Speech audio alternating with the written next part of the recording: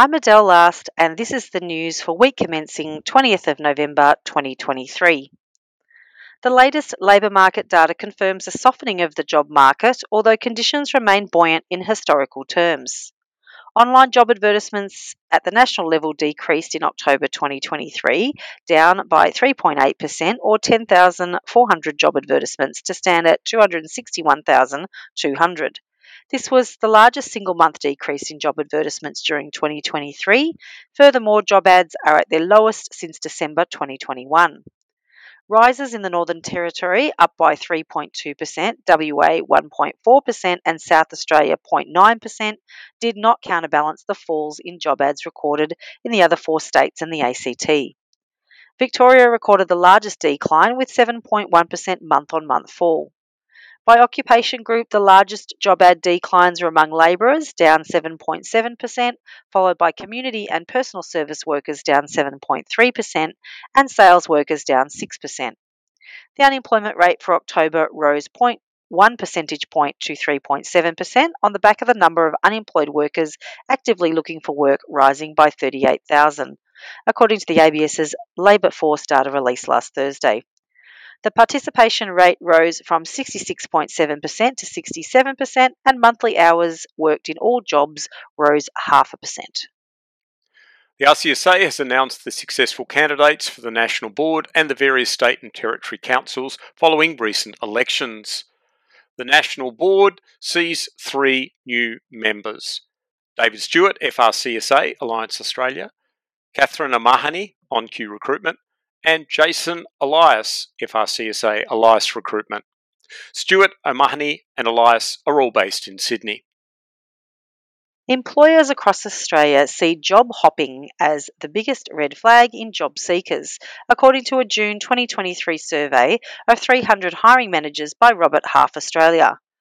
The second most concerning warning was unrealistic salary expectations, followed by not holding the required qualifications, then requesting to work from home most of the time, with listing vague job descriptions and inconsistencies with LinkedIn in 5th and 6th place respectively.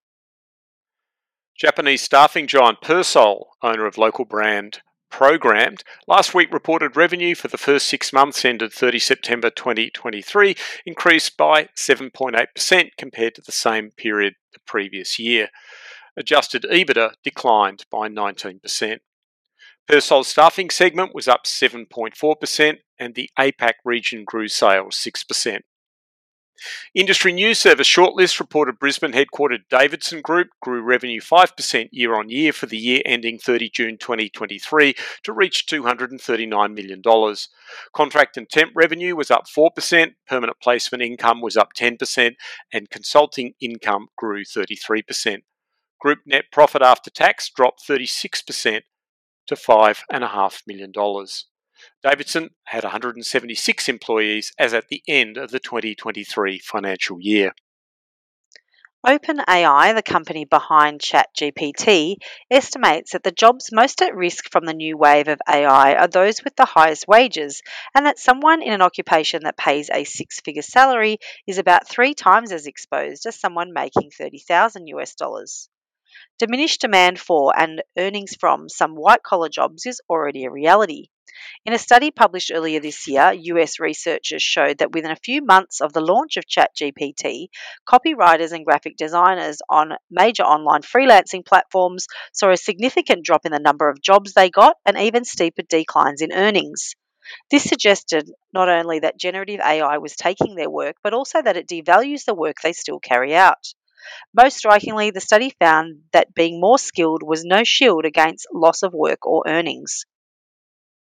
A man has been crushed to death by a robot in South Korea after it failed to differentiate him from the boxes of food it was handling, according to South Korean news agency Yonhap. The incident occurred when the robotics company employee in his 40s was inspecting the robot. The robotic arm, confusing the man for a box of vegetables, grabbed him and pushed his body against the conveyor belt, crushing his face and chest. He was sent to hospital but later died. According to Yonhap, the robot was responsible for lifting boxes of peppers and transferring them onto pallets. South Korea has the second highest density of industrial robots in the world after Singapore. The 2023 Global Power 150 Women in Staffing list was published last week by staffing industry analysts, and it featured one Australian woman, London-based Sandra Henke, who is the global head of people and culture at Hays. In its ninth year, the list highlights 100 women from the Americas and 50 globally who have made significant contributions to the success of their companies and the workforce ecosystem. A Queensland Institute of Technology graduate, Henke joined the Hays ANZ training team in 1997, rising through the Hays local leadership ranks, ultimately reaching the role of Director of HR and L&D for Hays ANZ. In 2012, she moved to the UK to take up the role of Director of People and Culture for Hays UK and Ireland. In January 2016, Henke was promoted to the executive leadership team as Global Head of People and Culture. Henke previously made SIA's Global Power 150 Women in Staffing list in 2019, 2020 and 2021. No Australian-based women have made the 2023 list. Frontline employees are the most unhappy, poorly supported and least trusting of leadership, according to a just-released Employee Experience report. Qualtrics surveyed 36,872 full-time and part-time employees across 32 countries and 28 industries in July this year, and reported that the 5 major trends were: 1. Employees would rather AI assist them than manage them. 53% of engaged employees reported being comfortable with AI, compared to just 30% of disengaged employees. 2. Frontline employees are the most unhappy cohort at work. They are significantly less happy than non-frontline employees when it comes to pay and benefits, career development, work processes, and trust in their leader. 3. The new job honeymoon phase has vanished. Employees with less than 6 months tenure have the lowest intent to stay at least 3 years at their organisation. 4. Employees don't mind if you monitor their work messages and emails. 80% of engaged respondents said they are comfortable with their organisation monitoring their emails, compared to 62% of disengaged employees. And 5, a hybrid work structure is the best possible solution for the overall employee experience. 1 to 3 days in the office or at home lead to the highest employee experience scores overall across every metric: engagement, well-being, inclusion, and intent to stay. 5 days in the office, however, leads to the worst employee experience outcomes across every metric. 1 in 5 employees confess to being unfaithful with a colleague at work, according to a recent survey of 3,800 individuals in the UK by Rant Casino. The majority of affairs happen in the workplace, 25%, with work events, 21%, trips away, 14%, and meetings outside of work, 17%, also listed as places people strayed from their relationships. There's nothing new about affairs in the workplace, and if anything, it's incredibly common, said Laura O'Brien, spokesperson of Rant Casino. A place where everyone presents their best selves, takes lunches together, as well as regular coffee breaks, the workplace undeniably serves as a fertile ground for affairs to blossom. But are certain professions more prone to infidelity? The data says so. The company compiled a list of the top industries for workplace affairs. Sales executives ranked top, with 14.5% confessing to infidelity. Teachers are next most likely to have an affair at work, with 13.7% of respondents claiming this across teaching, training, and education in general. Healthcare professionals followed at 12.5%. At the other end of the scale, according to the survey, only 0.1% of employees in science and pharmaceuticals confess to an affair, followed by both media and legal, each at 0.5%. Sydney contract recruiter Colin Kerr passed away as a result of a tragic accident on Melbourne Cup afternoon. Kerr was working at AXA Recruitment and Search, where he'd been employed for nearly 3 years. Previously, Kerr had worked at U&U Recruitment Partners for 5 years, Talent 2 for nearly 10 years, Ambition for 18 months, and Morgan & Banks for 5 years. Kerr originally qualified as a chartered accountant with PwC in London in the late 1980s.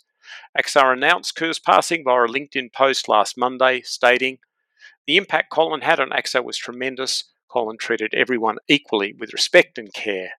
He was passionate to deliver for client and candidate alike. Colin was key to our culture at AXA. His calm and slightly understated style offset what can be a hectic, task-focused environment. We will all remember Colin telling a joke and losing it in laughter before reaching the punchline. His big smile, sunglasses on his head, and office treats will be greatly missed. Kerr is survived by his 4 children and his wife, Catherine. And you're up to date with the news for the week beginning the 20th of November 2023. I'm Ross Clennett.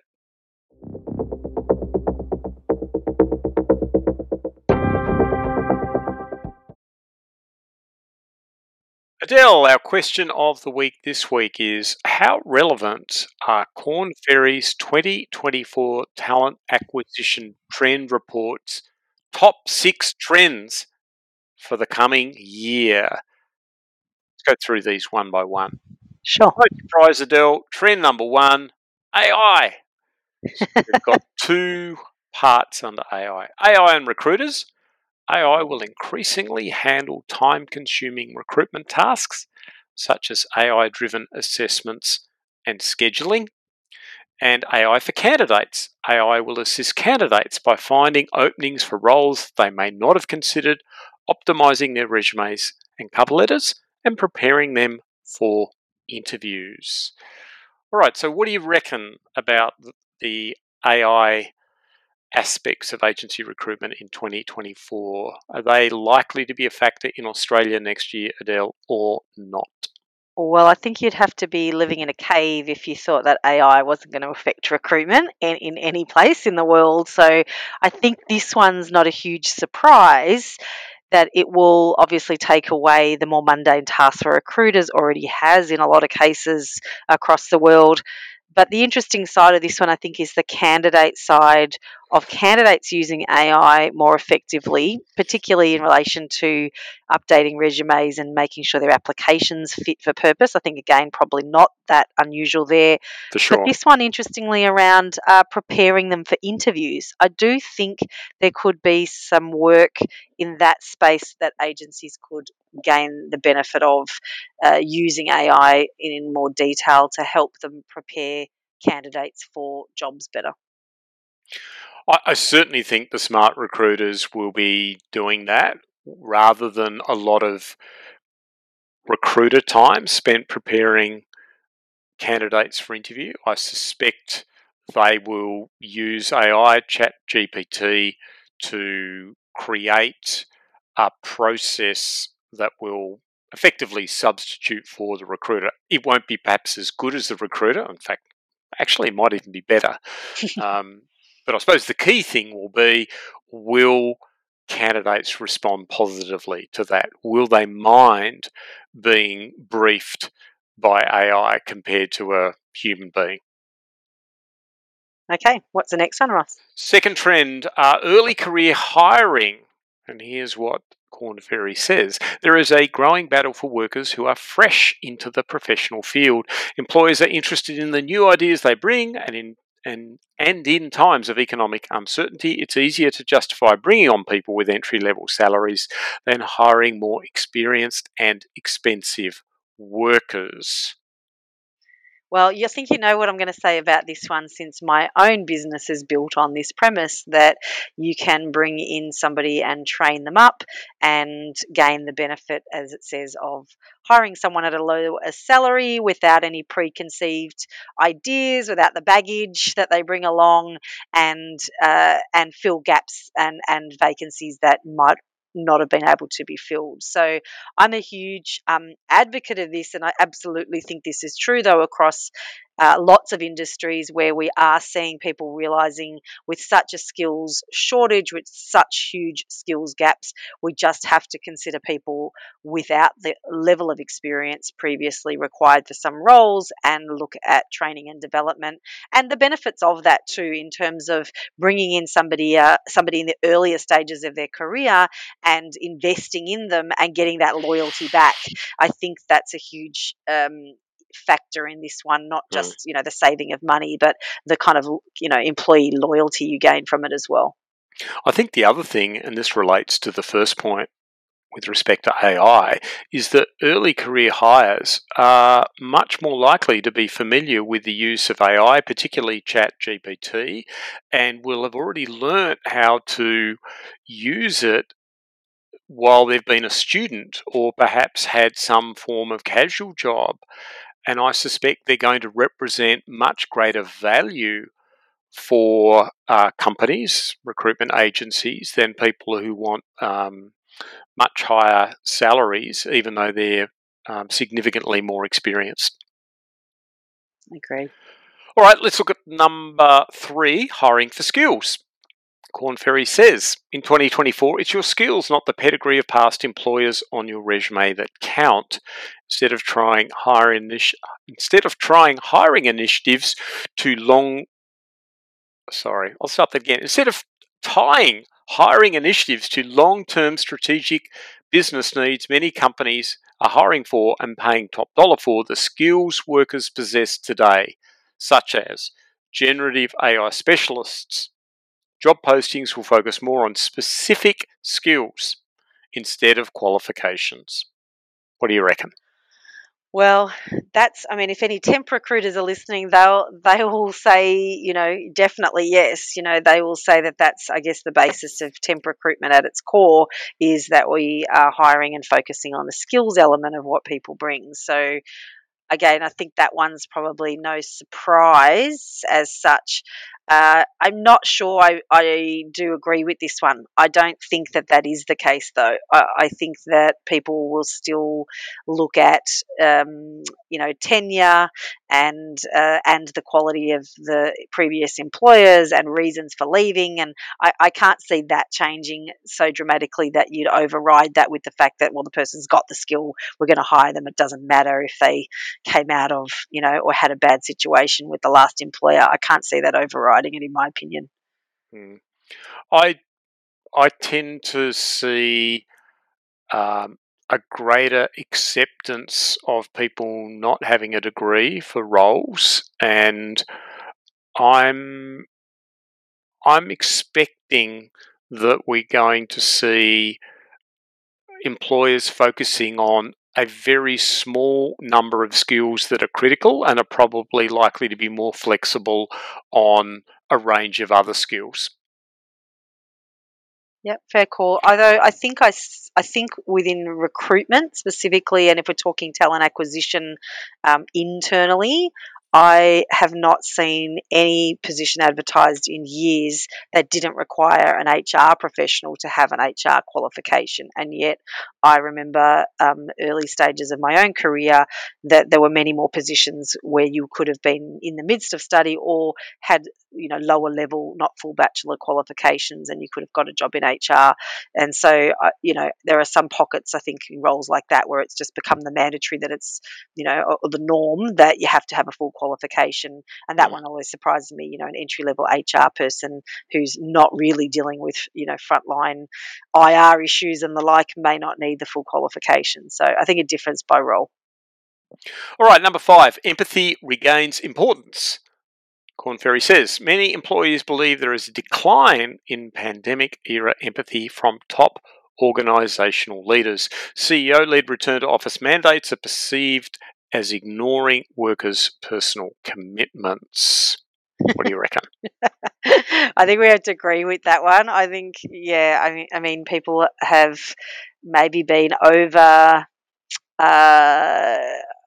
over having to make allowances. I think that one's probably true. Not because it's right. I don't agree as such, but I do think post COVID people are tired. There's a fatigue around having to make allowances around all sorts of things in the workplace, and so there's probably a tightening back to a bit more dictatorship like environments where people are sort of saying that's the way it's going to be and we're not sort of stretching it for everybody. I don't know, that one's a bit sensitive.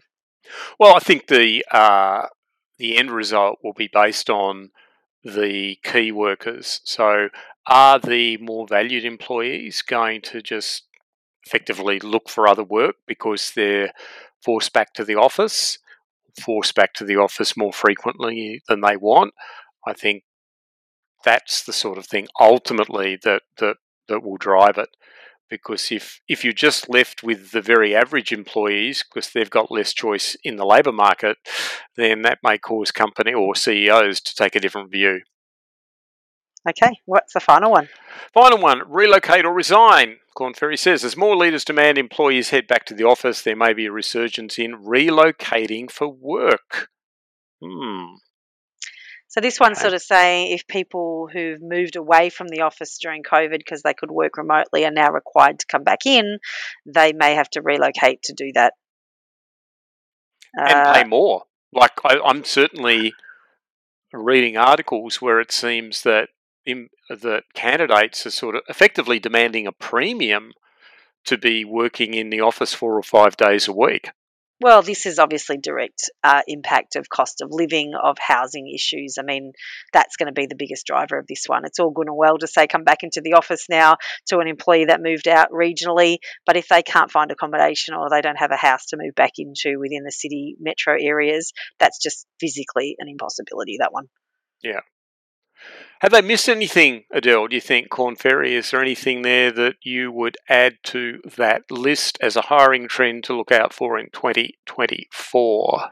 I think that they may have overlooked the impact around migration. In my opinion, I think that probably needs to be mentioned as the changes to lots of visas start having impact in 2024, and that's another whole conversation potentially for us. But yeah, I think that one's overlooked, and that's going to have a big impact on the workforce, the number of migrants, and in what areas we're allowing people to stay.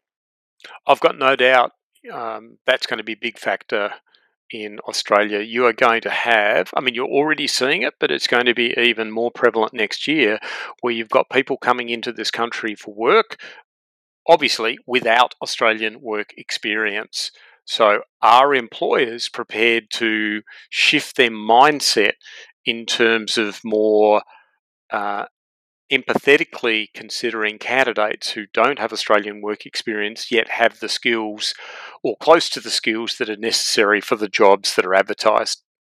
Yeah, I think once upon a time it was this idea about a global workforce being about hiring people from overseas and bringing them here, and that was a pretty scary concept. But now, with so many people already in Australia with with qualifications and skills and experience gained overseas, I think employers have to really look at those candidates more closely. And that's we've done a question of the week around this before, around why overseas experience is overlooked. So I think that's a definite trend that I would like to see. If not, I think it will start to rear up as we just have to address the fact that there are people here who can do the job that you need done, but yes, they gained experience overseas, and how can we validate and credential that as relevant to the job?